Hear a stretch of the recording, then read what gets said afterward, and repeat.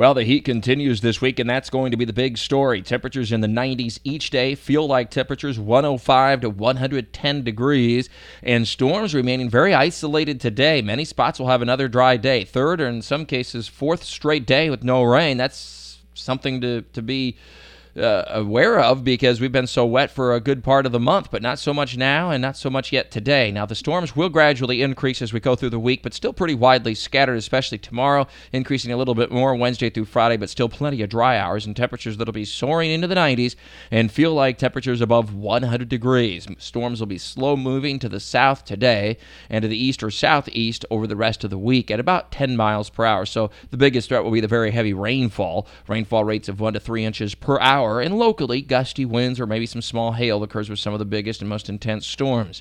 Meanwhile, in the tropics, we're going to round out the month of June quiet the way it looks. The Atlantic is quiet. The East Pacific continues to be more active. Tropical storm Daniel is over the East Pacific, but will be weakening now over the next several days over the open water. Another system to be developing closer to Mexico, though, as we head through the week, though indications are that one heads west and away from Mexico. There's more, of course, in Talking the Tropics with Mike at WOKV.com and ActionNewsJax.com.